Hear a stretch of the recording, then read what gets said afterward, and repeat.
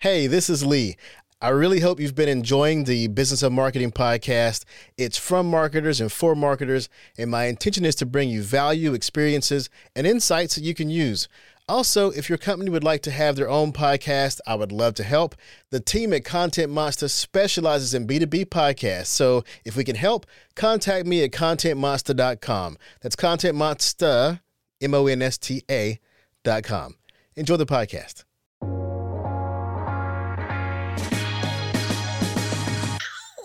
You're listening to the Business of Marketing podcast, where we have conversations with some of the most influential and thought-provoking minds in marketing, sales, and business. And here's your host, A. Lee Judge.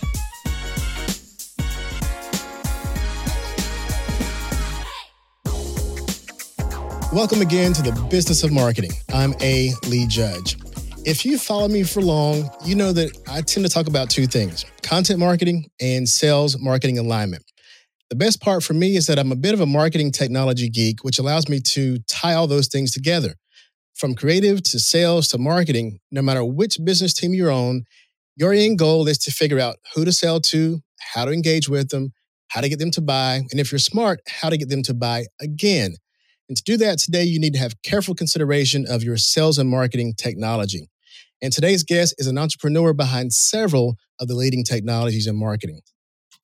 My guest today is a marketing entrepreneur and a thought leader. He's currently the Chief Marketing and Product Officer at Demandbase, the leading account-based marketing platform.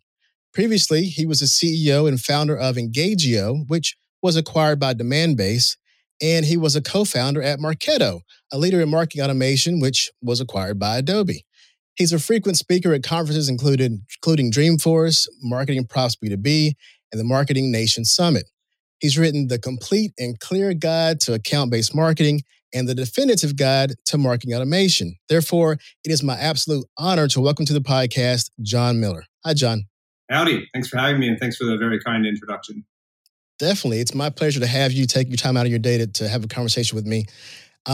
So, Jon, I've studied, I've shortlisted, I've purchased, and I've used so many of the platforms that you've been a part of creating that I almost don't even know where to start. So can you give us a quick journey through some of the companies that you've helped develop? Sure. I mean, I like to sort of go all the way back. I actually studied physics for my undergraduate and thought I'd go get a PhD in physics and go to academia.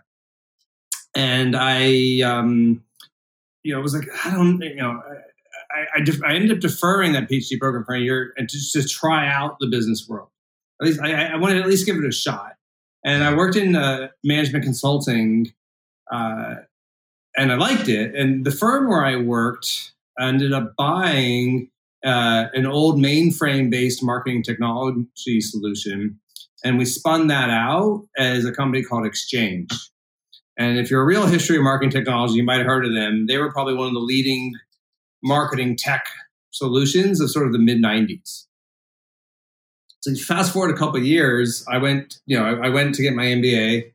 And when I was graduating, it was sort of the middle of the internet bubble, 1999, and everybody was going into tech. And, and I didn't have any tech experience at all. But I ended up getting a job at a company called Epiphany. And part of the reason I got that job is because they were building a product that was going to compete against Exchange. And the fact I had even a loose connection there kind of was, enough to lock me into that role. Great timing too. And so that's what kind of really was my first job in marketing technology. I wasn't a founder, but I learned a lot. Epiphany went on to become probably the leading marketing tech of the internet bubble, and then kind of crashed down the other side. And we ended up selling Epiphany in 2005 to a company called SSA Global, which is now part of Infor. So when that happened, I decided to leave and try to figure out what I wanted to do next. And I had never really even thought about being an entrepreneur. I didn't come from that kind of family or anything. And, honestly, I had a pregnant wife and a mortgage and, I wasn't thinking, oh, let's go start a company. But I started talking with Phil Fernandez, who had been my boss's boss back at Epiphany. He was the president of Epiphany. And we both sort of kind of had a shared vision, actually, of an opportunity for a marketing technology, something that was really powerful like Epiphany had been, but that would be a lot easier to buy and easier to own and easier to use, and that we could really leverage software as a service to make that happen. And through those conversations, we ultimately decided to start a company together, which we ended up calling Marketo. And it wasn't the time in my life I thought I'd be starting a company, but the fact I was able to do it with Phil, I thought really helped de-risk some of the situation for me. And obviously, if you've been in marketing technology for a while, you probably have heard of Marketo. It's an understatement for me. That worked out well, and we had an IPO. So as the company got really big, though, it stopped feeling like my baby, and it started feeling like a job. Is that an entrepreneur pain? Well, I didn't realize that, but once I did it once, I realized, hell, this entrepreneur thing's pretty good. Yeah. I wanted it again. Mm-hmm. And so after 9 years at Marketo, I decided to leave to start my own MarTech business, and this time try it out being the CEO myself. And I decided to enter into the account-based marketing space, partly because it was I could tell it was up and coming as a category, and partly because I'd been trying to do similar marketing things myself at Marketo, and I'd realized the challenges that I'd had, and that therefore there was opportunity for new technology solutions. So that's what ultimately led me to start Engagio in 2015. And that was a great experience. I mean, we built Engagio for 5 years, I think, to help define and redefine the ABM category. And then in 2020, partly during COVID, I started talking with the Demandbase team, and we really just saw a shared vision of the two platforms, the Demandbase platform plus the Engagio platform, coming together perfectly to create the ultimate platform, if you will. If there's any kind of 1980s cartoon geeks out there, we called it Project Voltron. Voltron was like these lions that would kind of come together, robot lions that would come together to form like a super robot. And so that's what we did when we merged Engagio and Demandbase together. And so that's what I've been up to for the last year and a half is bringing the platforms together and taking Demandbase to the next level. Well, you definitely led into my question that I want to ask you as I listen to you. As I mentioned, currently you're the CMO and product officer at Demandbase, right? That's right. So, if I did a quick Google search just out of curiosity, and I found that, if I Google account-based marketing, I'll find that Demandbase is at the top of almost every list that I find. And you also may see Engagio on that list because the list hasn't been updated. And now Engagio is a part of Demandbase. So you have these two leaders. So as you mentioned before, they formed Voltron. So tell me about how some of these technologies that they both had and what some of the synergies are that made them form Voltron and be even stronger together.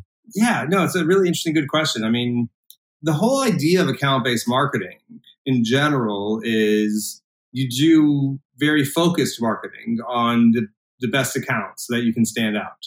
Right. So instead of traditional marketing where you're just going to run a campaign or have a webinar and invite everybody, with account-based marketing, you're going to focus in on, hey, here's the specific accounts, the specific people I want. How am I going to attract and engage them?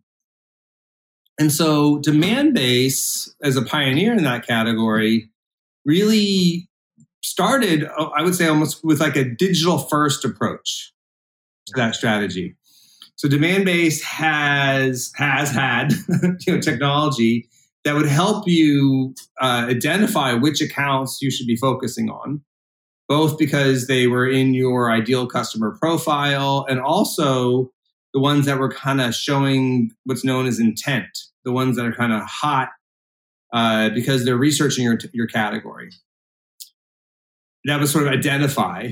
And then Demandbase would help you attract those accounts by advertising to them. So if you're going to do advertising traditionally, that's very broad, and you just advertised, But with a tool like Demandbase, you can say, I only want my ads to show to these specific companies that are in my list. And then just show it to the specific people in those companies who are the ones who show interest in what I sell. So it's a very focused form of advertising. But then you drive them to your website, and then you can engage them by maybe creating a personalized website experience. You recognize, this is somebody from Dell on the site. That's one of my companies. Let me interact with them differently. And then you can measure if the whole thing's working by, did website traffic go up? When I started the whole, from the accounts that I care about. Right. So that was the Demandbase. So that kind of, identify, attract, engage, measure was a very digital first approach. Uh-huh. Engagio, as I said, I built Engagio to sort of solve the challenges that I'd had doing ABM myself at Marketo.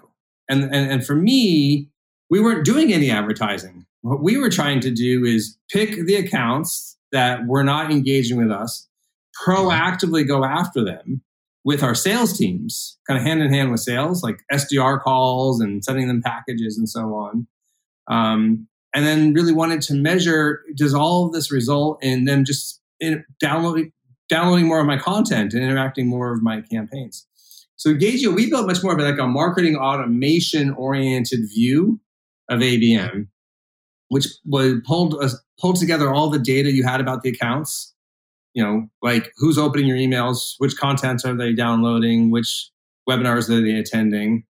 Use that to score the accounts so you could sort of know who's engaging and who's not engaging, and then alerting the sales teams and creating other automated workflows. So like you create like a segment of accounts and then push that into something like Outreach or Sales Loft so that your SDRs might follow up. Mm-hmm. So hopefully you can kind of see they're both in ABM, but what we were doing was so different. And then, if you looked at the analyst reports and when they describe Engagio, they'd say Engagio is really cool, but it doesn't have advertising. Mm-hmm. Right? And they'd go to Demandbase and Demandbase is really cool, but it doesn't have that integration with the first party data. And so by coming together, we were each able to get like 3 years worth of innovation and roadmap done in 5 months. And that's why it was one of those things where like it's rare. You have two companies that are competitors in an industry that the products were so different that they came together. Well, I know it's in your rear view now, but it seems like, I was a Marketo user for a long time. And some of those elements you mentioned are attempted in Marketo. But, you mentioned too that, you have something that does it, but there's parts missing. So I guess the parts missing are what you were looking for. And rather than trying to develop them where you were at, you just developed your own thing. Is that what basically happened? Yeah. Put simply, Marketo does things like scoring and segmenting, but it's really all about lists of people in Marketo. List of people. It's a person score and a list of people. And what I didn't have was the ability to sort of do similar things, but at the account level. And that was, that's oversimplification, but that's a big part of the difference.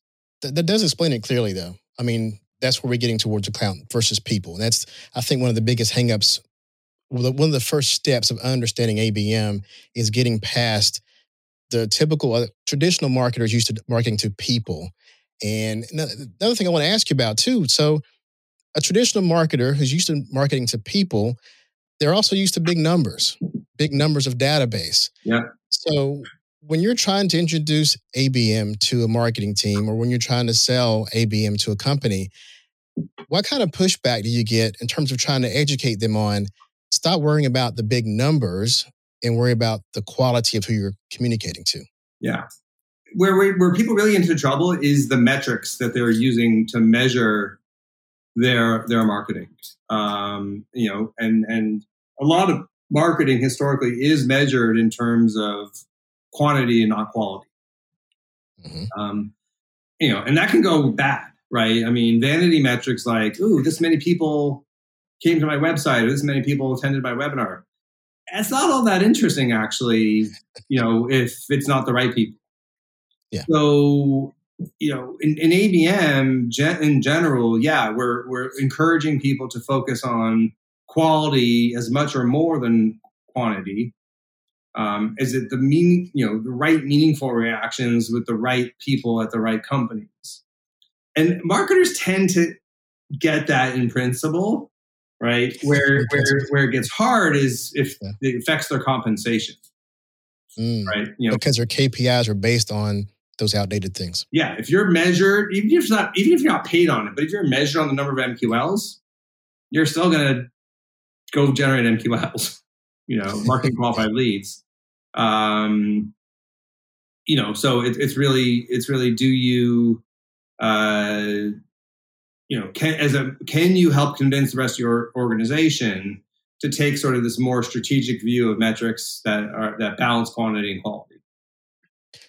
Well, let me ask you this. So marketers, in my opinion, are often not realizing the shifts in where a company's revenue is coming from. And we're so focused, and I'll say we because I'm a marketer myself, we're so focused on, and as you just mentioned, measured by some of the KPIs that are measuring the top of the funnel that we miss the opportunity to market to existing customers. And as a result, these organizations have the notion that these existing customers belong more to sales than they do to marketing. So how can we resolve some of these outdated thoughts on what marketing owns versus, what marketing owns and what they should be measured by? Honestly, I think, first off, let me take some responsibility. I mean, I think part of the reason why marketing is that way is because of tools like Marketo and, the things that I used to preach, where like we not even on purpose, but there's a bias built into the marketing automation tools that focuses on new business. When you go into the reports in those tools and it's sort of the success is new business opportunity was created. And so I'm just saying there is an outdated overemphasis on the net new logo that's been in marketing for a while, and it's partly because of the way the tools worked. I think what needs to change. Go ahead. Mm-hmm. Sorry, what needs to change then is almost like how marketers think about how they work and how they work with sales. Because the mental model that sort of used to exist is kind of like a baton handoff. Marketing is going to generate a lead and they're going to hand it to a salesperson, who might close it, who then might hand it to a customer success person or something like that. And in this new world, I think it's much more like, a soccer team where you have forwards and fullbacks and mid strikers and people in different positions. But they pass the ball back and forth as you go, up and down the field. And so sometimes marketing's got the ball, sometimes sales got the ball. I love that analogy because I've been using that, and I'm not even a big sports person, but I've been using it. I've been saying football or soccer because you may have two lines or two teams on the team, but it's still the same team. You don't have your offense fighting your defense. It's still the same team. Yeah. And during the game, different people have the ball. Yeah, absolutely. Absolutely. And so when you sort of, when you start to accept that a little bit, I think it opens up kind of new ways of thinking kind of what marketing should be doing and owning. And, maybe I'm not going to measure marketing only on how many net new leads, are created, but, are we influencing open opportunities? Right, in terms of engaging people at those accounts, ultimately for the goal of maybe accelerating deals or improving win rates. And you met in existing customers. Now that so much business is subscription based, not just software as a service, but other industries too. Mm-hmm. It's almost foolish for marketers not to be thinking about how are they going to kind of get more revenue from the existing customers, because that's frankly where most of it's going to kind of be coming from. But the metrics have to change, the org structures have to change, to sort of reflect that new reality. So is this where, and you've spoken of this a lot and written about it, is this where the account-based experience concept comes in? Yeah, definitely that's part of it. We've been talking about account-based marketing. I was, one of the pioneers of account-based marketing. And there's really two problems with account-based marketing, right? And the first one you just alluded to is the name itself. has marketing in the title. And it sort of suggests that it's, just something that one department does. But that's not how we're going to be successful. So one of the, I have sort of started to use this term account-based experience, or ABX. One of the real advantages of that term is that it's a bigger tent that we can kind of bring these other departments into. The other reason I've been using account-based experience is because it has that word experience in it. And the best way to describe that is, I've used this analogy in the past where traditional demand generation is like fishing with a net. You don't care who responds, you just care, do you catch enough? Whereas account-based marketing, that's fishing with a spear, where you're going after the big guys kind of proactively. Mm-hmm.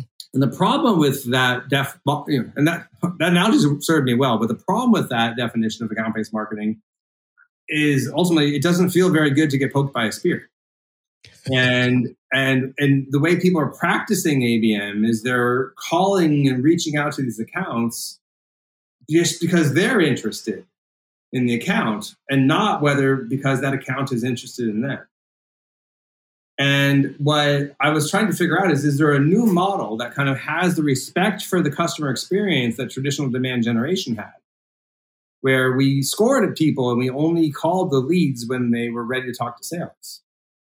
And can we apply that sort of respect to the precision and targeting of the ABM world? And that's sort of why I was like, let's call that account-based experience. I'm glad you have that phrase, and I'm gonna help you evangelize that phrase and give you full credit for it, obviously. But account-based experience, here's the two reasons why I'm gonna definitely want to get behind you on that phrase. One, it's because whenever you say the word marketing to a sales team, their ears turn off. They don't like it. So account-based marketing, you've already lost half your audience because the word marketing was whispered in the room. And then two, experience. I worked in the customer experience industry for several years as well. And now I'm seeing that there's a growing amount of, and we all know that customer experience, especially since we've been locked down the past year or two, the experience is so much more heightened in terms of the value of whether or not you do business with someone. What is your experience? Yeah. I'm an Amazon overuser because the experience is great. So as we bring marketing into the sales cycle, we bring experience to the sales cycle. I think account-based experience definitely pulls it all together and explains how we should move forward as an organization trying to sell something. Cool. Glad. My new, so you mentioned at the intro, I wrote the Clear and Complete Guide to Account-Based Marketing. I've actually come out with a sequel, the Clear and Complete Guide to Account-Based Experience. And Great. So that's, I'm pretty proud of it. I think it's my best book yet. You can get off the Demandbase site, or you can throw it into the show notes. Okay. Yeah, I'll definitely put a link in the show notes to this as well. So if you're listening, you can find it in the show notes. So you mentioned a moment ago about the whole fishing with nets versus spears. And the company that I founded, Content Monster, is based on helping companies fish with nets through inbound content. Yeah. But recently, especially with the growth of our podcast services, we see more opportunities to help clients create more targeted outbound content towards the accounts that they want to work with. So what are some of the other creative ways that you've seen companies step into ABM?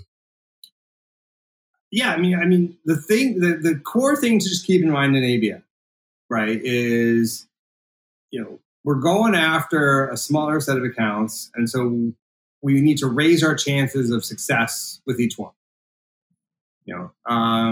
And when true of all marketing, we're not the only person who's trying to reach our target buyer. There's a whole bunch of other people also trying to reach that target buyer. And our buyers have gotten pretty good at kind of opting out and tuning out stuff that they don't want. So that's your rule of thumb for, I think, ABM content. How am I going to stand out in a crowded marketplace so that I can be more effective, increase my chances of success with this smaller, more valuable pool? And don't do that. Don't stand out in a crowded marketplace by being louder or noisier. right? Stand out in the crowded marketplace by being more useful, more relevant, more entertaining, more something. So does an organization think about that when they're creating their content? Should they also, from an account-based situation, say these accounts, I wouldn't say maybe this one, maybe so, you tell me, these accounts would prefer this kind of content. Let's go create it and make sure they see it. Is that an approach? Yeah, I mean, there's a spectrum ultimately, and there's a spectrum usually based on the size or value of the account, right? So, on the one hand, like imagine you're Accenture, and you sell $500 million a year consulting contracts, to like super large major organizations. You're probably going to create content just for that one organization, because it's worth it, you know, and you're probably going to even get more bespoke than that. You're going to be creating content for divisions and specific personas within that, kind of organization. Yeah. You can see that, kind of for the larger, most valuable accounts, truly bespoke, customized content. Take a step back from there. Maybe you're doing $500,000, 500K deals, or 300K deals. For that, maybe what you're going to do is you're going to create a micro segment. Let's find like 10 accounts that all have some similar business problem, and really create content that's highly targeted to that pool of 10 or 15 accounts. And then for each one of those, once you have that really highly targeted piece of content, you'll probably put their logo on the cover and write a customized first page, right? So each one kind of gets something custom like that. And then you move down, maybe accounts that are worth $100,000, maybe you'll just have broader, more generic content. But again, you stick their logo and name on the cover. So it's the clear and complete guide to account-based experience for Acme Corp. Here you go. And so again, I think it is about, there's no one or the other. It's a spectrum based on how valuable the account is, and therefore how much resource you can really put against each one. And I'll say, as a content producer, to the listeners, the amount of resource it takes to personalize down to those accounts with technology, that resource cost is lower every day.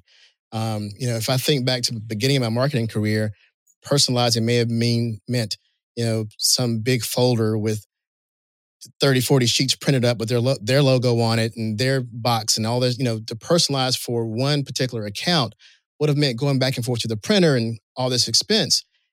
Today, you could do a video or a podcast for less than what all that printing costs for one client. So I think there's definitely, like you said, there's definitely a range of how much effort you can put into each account or group of accounts. But it's important to know that the bar isn't as high as I think many companies think it is to create that content. I want to build on, one of the other themes that I sort of like to talk about here is just the importance of what I call human content. If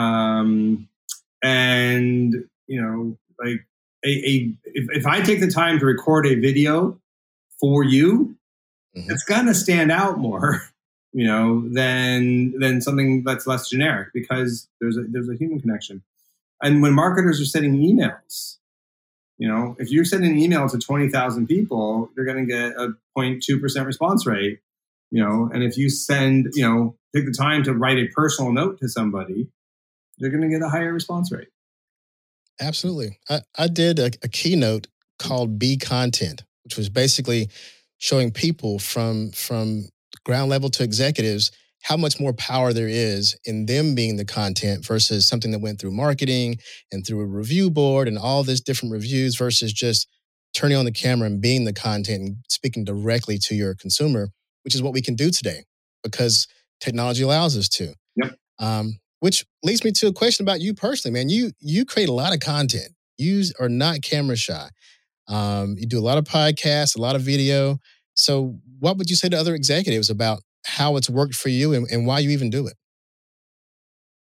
So, I mean, for me, it really sits at the core of that's how I believe it's the best way to build B2B brands. we talk about net fishing and spear fishing and all these other kind of revenue oriented demand generation things. And I don't think, I think modern marketers probably don't talk about brand enough, because the reality is, I don't care how good your webinar is or your content is, if your company's brand isn't good, you're never going to have it be as successful. Whereas if you have a kick-ass brand, you can probably get by with sort of subpar content and programs, and so how do you build, and brands matter because people are human and they have emotions, and brands are going to they get past the brain and go down to the reptilian brain. And that's where a lot of decisions get made anyways. So how do you build a brand, right? I mean, if you're a consumer company, if you're Coke, you can just have these very aspirational images of, like when you drink this thing, you're going to feel awesome and refreshed and cool or whatever. In B2B though, there's this asymmetry where a good decision makes your company better. A bad decision means you might lose your job. And so a lot of B2B branding tends to be about reducing that fear, uncertainty, and doubt. It's about, is this a safe brand? Is this a trusted brand? Is this something that you can kind of bet your career on? And the classic example of that is nobody ever got fired for buying IBM. Yeah. Right? But if you're not IBM, what can you do? And I think one of the best things you can do to be a trusted and safe brand is to be seen as an expert. Because people trust experts, to be seen as a teacher. And so I spend so much time investing in content and education and things like that, because I believe that's how we can build a brand as a trusted advisor to the marketplace. So as a leader in the organizations that you work with, maybe you have more freedom to create content. So how does an organization get past that nervousness of, and what level in the organization of people can create content? Just in terms of like people feeling enabled, or like you are allowed to publish things under the company's name? Yeah. How can a company enable, because they have this powerhouse of people who may be really passionate about the brand and want to talk about it. They could be their best brand ambassadors, but yet they may be fearful of the conservativeness of the company to actually do something or show something. So, are we at a place yet where companies can empower their employees to create content and feel safe about it? Generally, I think they should. I'm not saying every company does, but they anywhere I'm going to be a leader is certainly going to, and I would encourage every marketing leader out there to kind of support that. I think that's the answer. The leaders should be.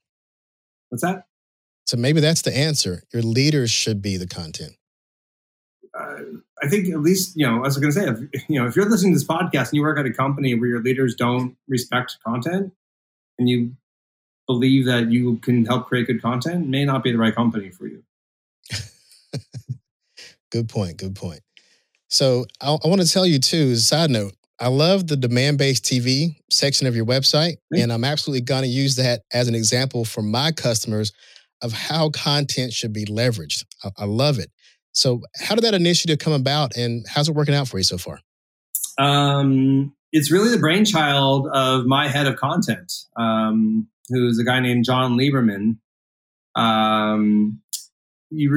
Rewind enough years back, Jon was a reporter for the Howard Stern show. So, I thought that name sounded familiar for some reason. Might have heard of him from the Howard Stern show. Yeah. He also was a reporter who went to Iraq and reported on that kind of thing. So he eventually decided he wanted a career in tech, and he went to SAP, and he spent 10 years at SAP in their content team. But he'd always had a very video first approach to content. And so when I took over the CMO at Demandbase, one of the first things I was like, I need to hire a kick-ass head of content. And I interviewed all the usual suspects, and I tend to think about written content first myself more than than video. But Jon Lieberman clearly stood out as like this really interesting powerhouse who had such a strong point of view about video. So like, he's the guy. And he just came in and was like, we're starting a B2B streaming service. And we're going to produce really 75 videos in 3 months and launch it. And I'm like, great, make it happen. And he did. So, and the funniest thing, the day we launched it, so our site's live at demandbase.com/dbtv. The day we launched it, one of our competitors announced their new streaming service. But more interestingly, Salesforce also announced their Salesforce Plus streaming service coming many months from now, or a month or two from now or something. So it does feel like this is a trend, and we just happen to have been first on it. And I think a key point of that is hardly any of this stuff is gated, right? We can just go to the site and watch the content, right? Oh, yeah. Yeah, none of the content on DBTV is gated because, frankly, people don't want to fill out forms. Yeah, that's the thing. I think the companies have had these web pages or websites with all this content. I found one yesterday where I could not watch a single video or white paper or anything else without a form. Mm-hmm. And I'm like, okay, I can't wait to consult with this company because this hurts to even see that this still exists. Yeah. So, you're saying? I try to be smart. If you want to download my book on our site, we ask for an email address, not a whole long form, but we're asking for an email. But then once you give us your email, we're not going to ever ask you for anything else again. And so I think, it is their trade-off because sometimes you do want to build your database. Lead gen, that's true. People don't want to fill out these long forms because they just know if they do that, a salesperson is going to start calling them and poking them with a spear. I had a client call me once and said, I gained so much value from this video of yours. I had to call you and give you a shot at this business. And I didn't even know what video he was talking about because, we have hundreds of videos. But he just said he learned everything he needed to know, but he wasn't intending to do it. He just wanted to know about it. And so the video drove the business. And had I gated it, I'd have probably never heard of the guy. I love it. It's awesome. Yeah. So, yeah, I love, like I said, I'm going to use your site, DBTV, as a poster child for how a company should be a media company and show off their content and educate and guide their customers. I think it's a wonderful example. So before we go, Jon, I want to ask you a question, and I call this my get it off your chest question that I think that always brings quite a bit of insight to the listeners, especially those who are marketing and sales. And the question is, if there was one thing that you wish, let's go for marketers this time. If there was one thing you wish marketers knew today that would help them, what would it be? Yeah, I kind of at my marketing team meeting, it was just last week, I kind of got on the soapbox and reminded them is like, team, never forget that even though we're in B2B and we're doing account-based marketing, that your prospects and customers are humans. And, there's so many implications of that. When you're writing an email,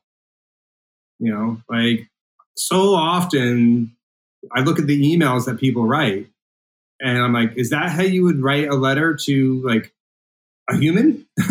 like a person you actually know or want to know? No, that's not how humans speak in written communications. So why do you think you have to write in this like stilted way? Just because you're sending an email, for example, or like when we wanted to send packages to our customers, yeah, sure, we could send hey, here's a Demandbase branded water bottle. Thank you for being a customer. Right. But how much more powerful is it to get on the phone, and, talk to them and realize that they're a cocktail aficionado, and send them a really interesting bottle of bitters. They'll remember that. They'll remember it doesn't cost anymore. It's just more human, and so there's just so many examples of, I don't care what industry you're in, your buyers are humans and treat them accordingly. Wonderful. Wonderful. Well, Jon, again, thank you for taking the time out to have a conversation with me today. Really appreciate it. You mentioned earlier your books, so tell us where we can find those and whatever else you want us to know to contact you. Sure. Yeah. I mean, the Clear and Complete Guide to Account-Based Experience. I mean, as I said, I think it's worth reading. It's not like a hard read. I wrote it to really be flippable almost. You pick it up, read a couple pages, you learn something, put it down, pick it up again another time. You can grab that at demandbase.com/guide. And as I said, just an email, and don't worry, we won't start calling you. And then, demandbase.com/dbtv is a great place for all these videos. And if you've heard the podcast and want to kind of connect with me directly, shoot me a note on LinkedIn and just mention that you heard the podcast so I can have some connection. All right. Awesome. And also thanks for the listeners. If you're listening to the podcast and also want to see Jon and I, video of the podcast and others will be available in the podcast section of contentmonster.com. Again, Jon, thanks so much for joining me. Thank you. Thank you for listening to the Business of Marketing podcast, a show brought to you by ContentMonster.com, the producer of B2B digital marketing content. Show notes can be found on ContentMonster.com, as well as ALeeJudge.com. To continue the conversation, be sure to follow the podcast on your favorite podcast platform.